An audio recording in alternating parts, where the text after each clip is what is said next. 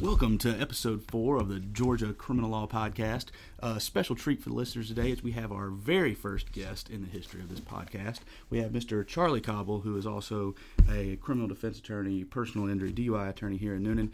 And I'll give Charlie just a moment to introduce himself and tell the people where he's at and how people can get in touch with him.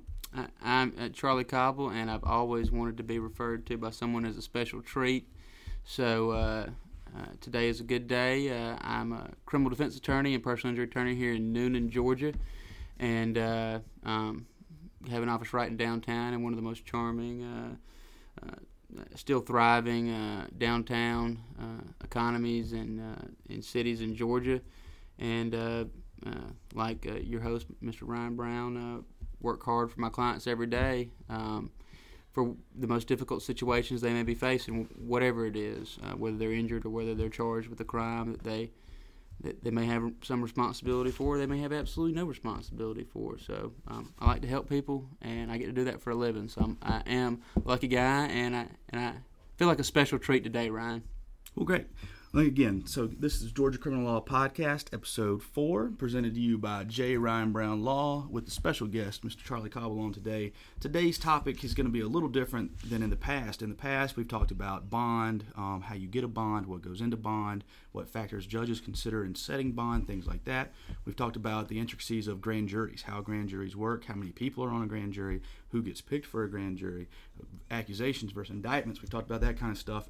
But today, we've purposely got a guest who has tried many cases, and we're going to talk about what goes into the decision on whether or not you're going to take a case to trial or not, particularly in the context of criminal law and criminal justice, in that, you can look up any stat. I'm sure you can get as high as 99%. Almost every single criminal case ends in a plea resolution. I mean, across the country, but particularly in Georgia. It's easily in the 90s to high 90s, I'd say. It's got to be, I would say, 98%. I mean, really, I have a case that's docket number is in the thousands, for one particular county in this circuit, and there's no way that they're going to try more than 5 or 6 of those, I would say, in my guess. Maybe even if they tried 10, you're still looking at less than a percent. And there's still probably more dismissals of indictments or charges than there are trials, I would say, too. Yeah, there may be positive outcomes that come, whether it be dismissal or, things like that, but not necessarily trial. The actual percentage that ends up in trial is very small. I don't want to put you on the spot, but I know that you have tried more cases than probably the average attorney here in West Georgia. And today I really want to get down into the details of from someone who's been charged with a crime, as well as from their lawyer, what their perspective and what their thought process is in deciding, hey, this is a case we need to take to trial. We're going to talk about, and then after that, I really want to talk about sentencing as it relates to trial, and I think those things are tied in enough to where they'll kind of flow naturally. But the first thing I want to say is when you're considering taking a case to trial, how much of that is dependent on what kind of client you have in that case? Is there a special kind of client that you see that goes to trial? Does it depend on the crime that's been alleged? What is really the consideration? Is it more client-focused, crime-focused, judge-focused? What is that? Well, that's a big question with a lot of factors, and I'm going to generalize the best I can, which I think is what you're asking me to do, and I think I do have the experience to generalize, but it is a little uncomfortable because every case is different, every set of facts are unique. So, with that understanding that it is generalizing, I'd say that,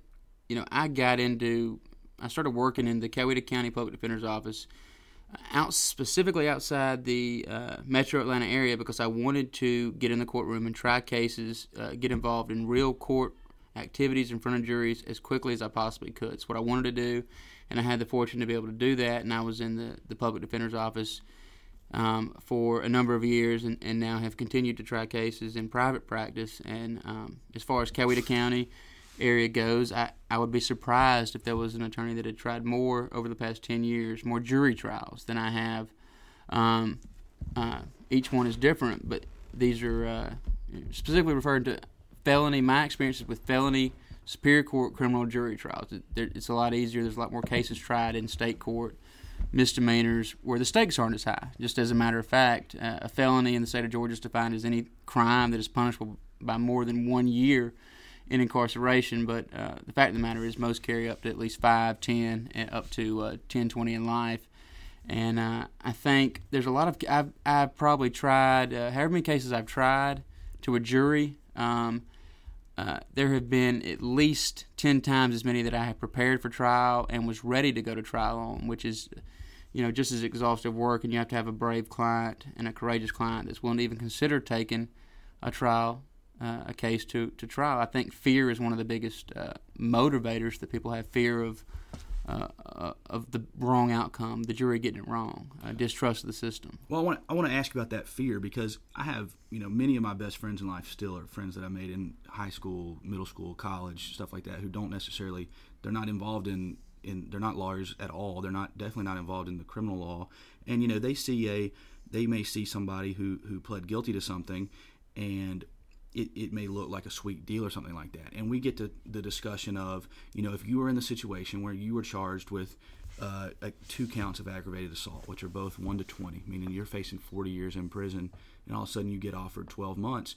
I've had that conversation with my friends. Like, if you're in that spot, you've got no record, anything like that, you've been falsely accused of something, are you willing to take that to trial? And my initial response I get from a lot of people is, well, if I didn't do it, I'm not pleading something I didn't do. But I think that when you're actually charged and it's not hypothetical anymore, and that you are facing up to decades in prison, that fear really can take over. How do you combat that with a client who may be in your office saying, I didn't do this, like, I am innocent, but my exposure is high, and they're offering me a good deal? I mean, what is there? It's powerful. The system is designed, I think, in a lot of ways, and a lot of the actors, including our profession, defense attorneys, are kind of a part of the system that is designed to encourage plea bargaining and plea deals. And there's not a lot of great statistics. I think it's why we're generalizing. There's not a lot of great statistics on exactly how many people plead guilty or take responsibility for things they didn't do. But as a baseline, you have to have an attorney that is not afraid and willing to go to trial.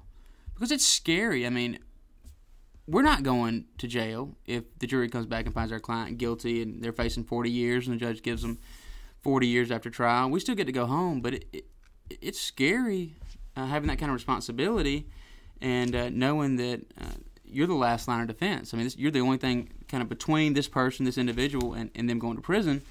So it takes an attorney who's not afraid and willing to frame the options in as objective of a way as they can in terms of trial or a plea.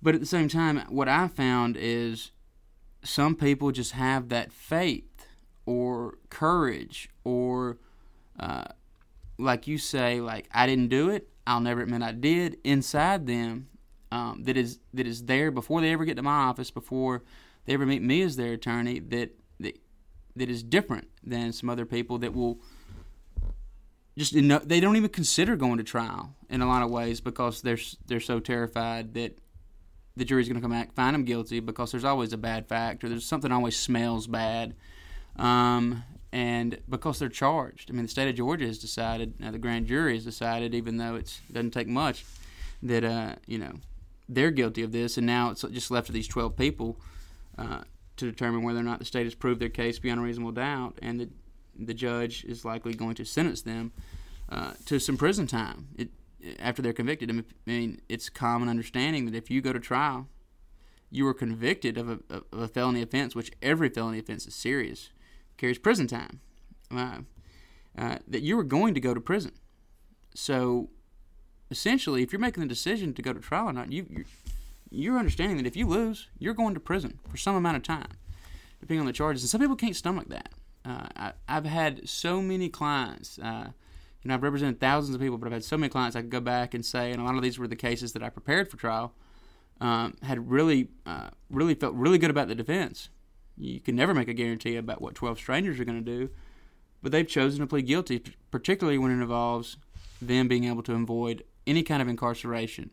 I mean, people plead guilty and take responsibility for things that I don't believe they did all the time because of that. And it takes a courageous person to go to trial when they're facing time or the possibility of time, but it takes a really courageous person to be offered probation and go to trial knowing that if they lose, they're probably going to go to prison. I mean, turning down a guaranteed probated offer. I think people are risk averse generally. So you need a special person. in order to get to a jury trial, which to me is just, it's the way the system works. It's the way I've always known it, but it's still a little mind-boggling at times because I think one of the distinguishing factors of our justice system is that we have the right to have a trial by jury. You can't be held accountable for a crime, without a jury deciding whether or not the evidence is sufficient. Let me ask you this: I've talked in the grand jury episode before about how prosecutors have so much control over exactly what charges are brought. In that, in a grand jury room, it's just them. They get to decide what charges to present to the grand jury. They can add charges, subtract charges, everything like that. Do you think there is? So that puts them in a position of leverage. They have all the leverage in plea negotiations most of the time, in sense. Do you think that there is any truth? I'm going to say a statement. I want you to tell me true or false. The best way for a defendant and his attorney to have leverage in the negotiations is for a prosecutor to know that they are willing to take the case to trial. Is that the best leverage a defense attorney can have, having a prosecutor who knows he's not afraid to try the case? Does that impact negotiations at all? Generally true. Generally, and obviously we're speaking in generalizations. You can't make a blanket statement in this kind of discussion. The best way to get the best result for your client is to prepare the case for trial. Mm-hmm. If there is a plea offer, a plea bargain, the system is so designed to get to it that you don't really have to be very proactive. Right. It will come to you. That's what I found over years of experience. I didn't learn that the first week, the first month, the first several years, but prepare a case for trial, and you'll get the best result. Yeah. You probably won't be going to trial. Right. And I tell my clients, some clients come in, and every situation is different. But in general, when a client comes in, the mindset is, hey, we're going to start getting ready for trial today. And then at some point, if a plea offer or something's made along the way that makes sense, we can talk. But the best way to defend you against this case is to take a posture of, hey, this case is going to go to trial. And if something happens along the way that changes that plan, so be it. And the clients are usually on board with that. They understand that the negotiations go. What you just said touches, and often any kind of examples like that, to me, go touch personal individual cases, and what you just said just rang so close to a case that I have right now that's very serious charges. The charges are now murder charges or felony murder charges, which go into your prosecutorial leveraging statement because they were originally aggravated battery and other felony charges, and someone ended up dying later on after surgery. When the prosecutor looked at it, it turned into a felony murder charge because they could. I think the law supported it, but really it was I don't believe in my heart they were ever going to pursue a murder charge. I think it was all about leveraging and positioning the case for plea bargaining. But what really struck me and made me think of this case is I approached it the same way, especially a serious charge like that, as I do many others preparing it for trial. And so as you're having conversations with a client, you mention jury trial or this at trial or that at trial. The word jury trial, I noticed, was having a traumatic effect. You see, it put off your client a little bit, maybe. They were scared. They don't want a jury trial. Mm-hmm. I believe this client is innocent. I believe this was an accident. I believe we have a strong defense. I believe we're going to have to continue to put our head down and prepare for trial. But for this client to have the courage to do it, he's fortunate that he has no real other option. You plead guilty to murder, you're getting life or life without parole. That's right. And that's not going to happen. I know that. But just it seems to be a traumatic response. I had to recognize it, take a step back and explain to them, when I refer to this or that, doesn't mean that we have to go to a jury trial. There will be a jury trial.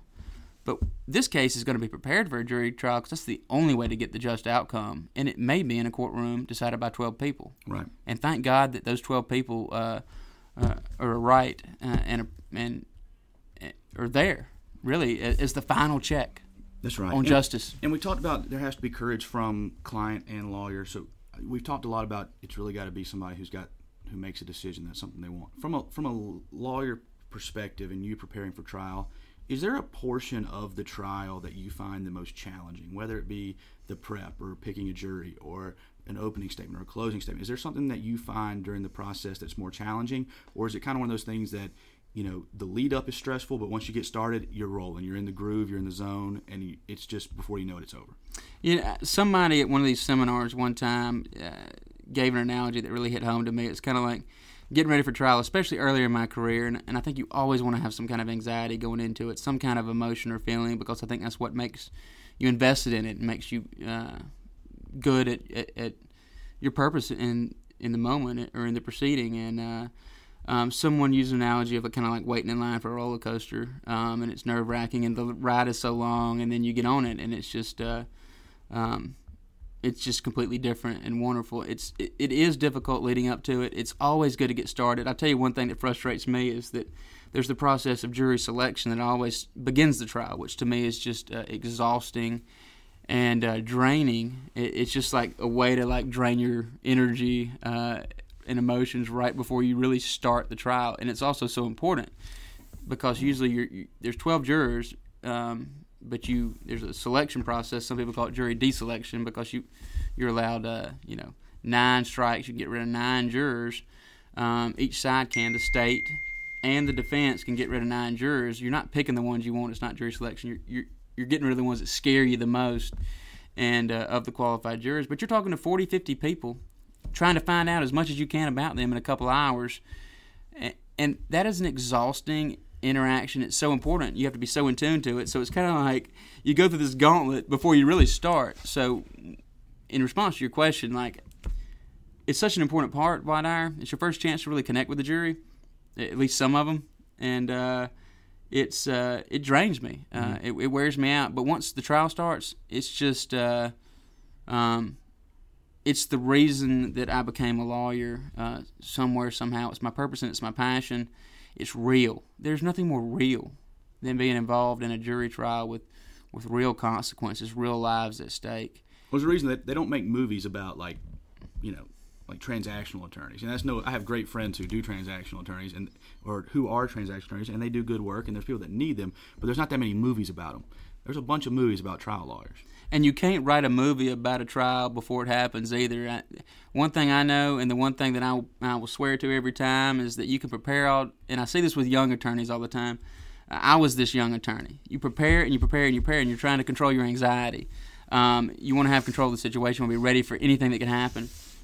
But at some point you learn that there is no way you can prepare for what is going to happen in that trial. Once you get in there, the wheels are going to come off the bus.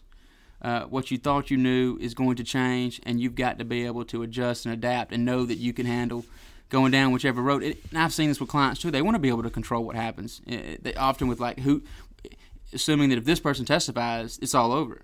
Kind of discounting the whole cross-examination or that you'll get and stuff. But there's just this with attorneys and clients. There's this like desire to have control. And the thing about and the beauty of a trial is everyone loses control. Prosecutors, attorneys, judges, and you see something new with every single trial. So there's a couple things you said that's interesting to me there. First is that idea of control, because I do think that so many lawyers are control freaks, and they're type A usually, they're OCD, they're anal, whatever you want to call it. It's a fairly common trait among the legal profession, but that is a unique idea that when you put enough of those people in one room, and it's an adversarial process, and really the most powerful person in the room kind of is the witness, right? Like what they say is kind of going to change the trajectory of where you're going, not so much. Cross may be a little different, that's kind of our chance to do. Nothing the attorneys say is evidence. I mean, the evidence comes from the witness box, the witness's mouth, or it comes from, things that are introduced in evidence, so you're absolutely right. I think you can probably prepare better for how a judge may rule on an issue you may have. You probably have an idea of how it's going to go, or what kind of direction the prosecutor is going to go with the case. But a witness might say something that you've literally never heard of, that you've never heard before. They may say a name or a fact, or something that you had that was just shocking to you. I would say that they almost, especially important witnesses, almost always say something that no one's ever heard. Witnesses can be interviewed 5 to 10 times by the prosecutor and before trial, and they can have them exactly where they think they need them. An attorney can speak with their client that they've met with 100 times, and the defendant in the case, and put them on the stand when they're testifying for their life. And things can come out that have never come up before, because that is a special place. It's like there's a force field or a vortex around the witness box. That the one thing that I do know is new things will come out, and everyone loses control when a witness gets put in that box and gets to ask questions from both sides, and all eyes are on them. So I want to, and then I told you there were a couple of things you said earlier. You said, when you were a young attorney, you had that anxiety. You wanted to be in control. You wanted to know exactly what was going to happen. And we've talked about over the past 10 years, it's very possible you've tried more felony cases in the circuit than anybody. We don't know, but it's possible. Is there a time that stands out to you that you felt like you went from that young attorney to, okay, I've kind of taken a step up now. Like I've kind of, and I'm not asking you to brag, but I'm just saying, was there a turning point in your career where you're like, I'm not the young new attorney anymore. I have a new level of confidence now, and I'm ready to go. I remember early on. That's a great question, and I remember early on, searching for mentors or who did I want to be like. I wanted to be a trial attorney. I'm still terrified of public speaking, and in a lot of ways, I wasn't a loud person, and never have been in law school. But for some reason, there was something inside me that wanted to, I guess, be a part of something so real. In order to do that, you have to be able to speak publicly, which is terrifying. I think that, I don't know if it's the number one or number two fear of everybody is either death or public speaking. One of them's two, one of them's one, but it's I think number one may be public speaking followed by death. But I was trying to emulate, and I felt like early on become like other attorneys, but at some point I realized that like I needed to find my own style, and it has to come from something authentic in who I am. With flavors and respect for other people's styles and the way they do things. But I know my first mentor, who I just, have a hard time talking about any trial without, going back and thinking about her, had a very aggressive, unique style. She was just one of the best trial attorneys I've ever seen. And I wanted to be that kind of bulldog, but it wasn't me. It didn't fit me. I had to pull back a little bit. I can be nicer to witnesses. I can be less direct. That's a better style for me. It's a more effective style for me. It doesn't mean there's anything that she was doing that was wrong, but it was hard to, when I could distinguish myself from the trial attorney I thought I wanted to be, or the closest mentor that I had. I think that was a turning point. But I will tell you, Ryan, that in the past 3 or 4 trials, I feel like I have learned more and progressed more in certain areas of the process than I ever have. It is a continuous process. You can always get better at essentially your role. Our role and my role is to be a part of the truth-finding process. We want justice. It's so hard to find justice these days, and if you just embrace that role, don't try to control too much, but embrace the role as the advocate, and question the witnesses and confront the witnesses, and don't be afraid. I was really afraid to ask certain questions, and probably ask less questions early on, and I felt like I always struggled with cross-examination because I wanted to have that control. It's hard to give up that control, or to have the faith that if the witness says this or that, which way will I go? But just kind of giving that up and having confidence in myself to say, I'll know where to go. And if I don't, it's okay. I'll make mistakes, but I'm doing it at a pretty high level, and I have confidence that I will continue to do that. I'm not perfect. I'm human. My client is. The prosecutor is. The judges are certainly human. But all 12 of those jurors are about as human as you get.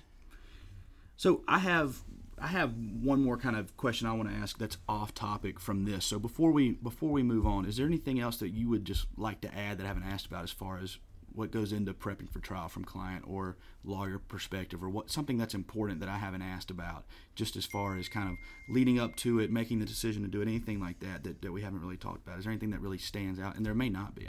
One thing that stands out is when your cases that actually go to trial, I think you've got a couple differences. Sometimes the client doesn't have an option. They're being offered a whole bunch of time, and it's either trial or plea, and it makes the decision easy. But when clients are when the rec is life or trial, it's easier. It's an easier decision. Or even if it's 20 years and like that's all you could say. I mean, it makes it easier. Or if the rec is something, even on a case that may carry 15 years, if the rec is 5 or 10, and it's a case some clients feel like they'll be just as good off getting 15 years with parole and everything. I mean, it's just not the same kind of choice. But in a difficult decision, and you can take it to the extreme and say the client's being offered probation, or you can go to trial knowing that the judge is likely not going to give you probation. I mean, it's happened once I can think of, twice that I can think of in my career, and I think that on some levels that was attributed to the way the case was tried and changing the mind of the judge during the course of the trial. I don't think that was just random that happened, but it is rare. I haven't heard of many people getting probation after being convicted of a felony count on any indictment to a jury trial. But I think the thing that stands out to me is when the clients actually have a choice, it comes down to really whether or not they are the type of person that has the courage and the faith. People talk about faith and God and all this, but like it takes real faith and courage to put your hands and your trust not just into the system, but into your attorney, into those 12 jurors, those strangers, and say, I believe that the system will work, that our truth-finding process will work. And when I think back to the clients that were able to make those decisions, those tough decisions in terms of opting for a trial, rather than taking the probation, you get to go home, your life's going to be annoying. You got to, do drug tests, pay fines. You may be a convicted felon, but you have your freedom. You're not in a cage. You pick out the clothes you put on in the morning. You pick out what you're going to put in your mouth to eat. It's serious. It takes a client with real courage and faith being willing to take a risk. And that's not something that me as an attorney or any attorney can really control. You have to have a special client to go to a jury trial. And I want to ask you a question. How does that make you feel? And do you think that is consistent with, because these are things I think about a lot. I've been fortunate to represent a lot of courageous clients and to sit next to them and fight. But sometimes I find myself reflecting on whether or not this is what our founding fathers envisioned when they wrote in the right to a trial by jury into our founding documents, whether or not they envisioned it would be less than 1% of cases where it would be exercised, and a system that was designed to plea. And what I feel is sometimes my profession that encourages the pleas and isn't part of the, making the system work the way that it was kind of written to work. It's a protection that people are treated like they're crazy these days. You're facing all this and you're going to a jury trial? Sometimes I feel like people think you're crazy, depending on what county. So do you think that what you've seen in your experience, the way that our trial system, and particularly jury trial system, works is what our founding fathers had in mind? So I will answer the question in part and then maybe follow up with another question, because that begs a question to me. As a young attorney, there's a simple truth that if every single person on a court calendar said, I'm ready for trial, and refused to plea, there would be no one going to prison. It would be maybe one at a time, and it would be slow, and it would completely, in my opinion, if everyone demanded a trial, the system could simply not sustain that. I really think that if there was this mass, and this is probably unrealistic, but if every single defense attorney and defendant on a 250-person calendar call said, Your Honor, we're ready for trial, we want to be tried, we're filing speedy trials, we want to be tried in the next 2 terms of court. The system would come to a grinding halt. It couldn't be done. And I don't think we'd have to debate about that. And there's an argument for whether that's something that defense attorneys as a whole should be that's a different discussion probably. But I think that a trial by jury is kind of the purest American idea, in that is kind of, it took us a long time to get here. And what I think that it's being eroded, but not because of the fact that a trial can't be fair necessarily, or because of any reason other than the sentencing ranges on crimes scare people out of trial. And I've had cases where we've had that 5-year probation offer on a case that was super defensible. I mean, what I would say in my short career at this point would have been the best chance I had at prevailing at trials to this point on a case that didn't go to trial, okay, if that makes sense. Like the most defensible case that was not tried. And it was a probation offer, but the exposure at trial was decades. I mean, almost half a century of time. And, I don't think my client lacked courage. I think he made a rational decision. He took 5 years of probation. I think people are risk averse. And if you put me in the same chair, I probably would have done the same thing in that situation. Now, if we're talking about doing 10 or 15 years, that's a little different calculation. And that kind of is my question to you as someone who's been doing it longer is, what impact do you think the pure exposure, like, is the trial tax real? And when I say trial tax, hey, he was offered 2 years, 3 years, 5 years, went to trial, was convicted, and because of that, he's going to get 20. Is that a real thing? Is it kind of a myth? Because my clients, especially the ones that are in jail, they ask me about this. They say, I've heard from other people in here, if I go to trial, I'm going to be sitting down the road and I might not ever come back. Like, is that a real concern that clients should have? Absolutely, and I think you probably know it depends on what judge it is. We can try to have some level of predictability, but if there's certain judges that you're familiar with enough, and I think some judges and most judges try to be consistent with the way they sentence. And that's one of the best things we can ask for is to at least have an idea, I think, of how. When you're trying to advise someone on the choices they have, the real life choices they have, you want to have as much, consistency and predictability as possible, and to be able to say if you get convicted, you will go to prison, or you will go to prison for a number of years. We have no crystal ball, but it's important information. If this, then that. If you're convicted, you will go to prison. And I think you can say that with most judges, and some you can say you're going to go to prison for longer. But it is certainly a huge motivating factor, especially with the potential for long sentences. And no judge wants to be labeled as being soft on crime, and judges want to move dockets and calendars. How do you do that? You deter trials. You encourage pleas. You could also encourage the DAs to dismiss crappy cases, which they do sometimes. But at the same time, you hammer people that get convicted, and you go back to somebody goes back to jail and says, this happened to me. Everybody else is going to line up to take the best plea offer too, because it's numbers. There's one thing I want to add. It would be great to have some kind of statistics on this, which is, I think, the nature of our justice system in Georgia makes it almost impossible. But I had a very close friend in undergraduate college he's a professor. He's a PhD guy now, and he went to he went to the John Jay Criminal Justice School in New York somewhere. But he did his thesis or was involved in some research on the federal sentencing guidelines, which have a little more predictability. There's a ton of research into that. You can actually quantify and you get some data, but he did experiments, and I consulted with him on try to make the scenarios as real life as possible. The people are either innocent or they're not, and they're given their options. What they're likely to get if convicted, and it was amazing what the empirical data said about the number of people that were not guilty, that were choosing to take a plea bargain, accept responsibility for something they didn't do, in order to avoid the risk of longer exposure in prison or whatever if the trial result didn't go well. 100%. And I think that, without getting on too much of a tangent, like the federal law has much more detailed set of guidelines when it comes to sentencing than on the state level. For instance, I think one of the most popular crimes, other than drug crimes, you see is like an aggravated assault here in Georgia, and you can be sentenced from anywhere from 1 year of probation to 20 years in prison on that. And it's a huge gap.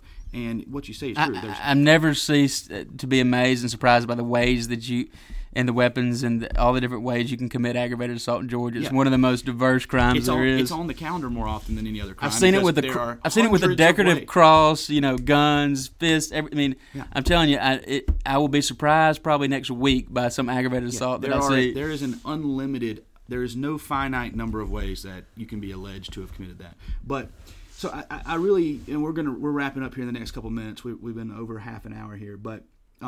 If you don't have anything else about that, what I would ask is, we've been talking a lot about just kind of from client perspective, encourage. If from a lawyer to lawyer perspective, if you're talking to a younger attorney, say me or something, for instance, and you had to give them one piece of advice if they want to be a trial attorney and try cases and really go down that route. And this goes for, I know for a fact we don't have many listeners, but I know that there are other lawyers who listen. What is a tip or a piece of advice, and it may even be something for self-care or client care or legal or anything like that? What would your one tip be? Asking an attorney for one tip is... You're like, well, I've got 7. If you want to break the laws, I'll give you an exception. The first thing that comes to mind... I didn't want to put you on the spot. Be like, give me your top 5 things, you'd say. The first thing that comes to mind, and I tell a lot of my clients, is really, when it comes down to it, there's 2 decisions that are ultimately yours, and you can rely on my advice all day long. But these decisions are yours, and they will never be mine. But they will always make the choice based on the way their options are presented. And those 2 are usually whether or not they decide to exercise their right to a trial, or whether or not they choose to take a plea or aggressively plea bargain. The other one is whether or not they testify if they do go to trial or not. But what I would tell attorneys is just don't discount the way that the options are presented and your own biases and a subjective or objective approach or desire affects the choice that is made. The way that the options are presented by you, the attorney, is going to have a huge effect on what choice is made. And if you really want somebody to go to trial, you may present the options differently. You may present the risk differently, and it's hard to be objective based on what we want. We know we have that control and that power. And does that pose like a little bit of an ethical dilemma in some scenarios though, where like, I think we have a duty to really make sure our clients understand their options. Yes. How do we stay clear of trying to persuade them one way or the other and just make sure they know exactly what their options are? I think if your heart's in the right place, it'll be easier. But I've been disappointed a lot of times when clients have taken plea bargains and entered pleas because I wanted to go to trial. Mm-hmm. And my expectation is I will continue to live with this disappointment. It is a small burden for me to carry. For my, because I enjoy going to trial or because I want to get a better result. It's their decision, and if I present the options as objectively as I can, at least try to be conscious of it, then I can live with it. But it disappointed me a lot early on, but it's something I expect now. The other thing I would say is don't be afraid to embrace the role that you play in the system and the truth-finding process. Don't be afraid to go to trial. Believe in the system, have faith in it, and I know that a lot of times, especially with the solo practitioners and stuff, if you go to trial, you're shutting your practice down, money tightens up, and financial stuff can be a big concern. But it's just too important and it's too real. There's just something about the reality of it and the realness of it that is special that you can never put a price tag on. Well, great. Go ahead and tell people where, as we wrap it up here today, episode 4 of the Georgia Criminal Law Podcast, presented to you by J. Ryan Brown Law. Go ahead and tell people your information again, just where they can find you and everything like that, and we'll wrap up for the day. I am Charlie Cauble. That's C-A-U-B-L-E. I have not changed the spelling to C-O-B-B-L-E yet. You can you come find me downtown Noonan, 13A Jackson Street. You can check us out online at CaubleLawFirm.com. My email is cauble@CaubleLawFirm.com. And you can call us at 678-712-3466. Call and talk to myself or Joni, who takes each and every case personally and does our very best to get the best result for every client. I'm just proud to be here and proud to be working in the same community that you are, Ryan. Well, great. Thank you so much for coming on. Like I said, you were the first guest here on the Georgia Criminal Law Podcast. We look forward to having many more. Again, presented to you by J. Ryan Brown Law here in downtown Noonan in the Commercial House at 19 Perry Street, Suite 202. Phone number is 470-635-1725. Come see us. Just pop your head in and say hello if you're in town. And again, thanks to Charlie Cauble for coming in and being the first guest. And all you people have a wonderful week, and we will be back soon.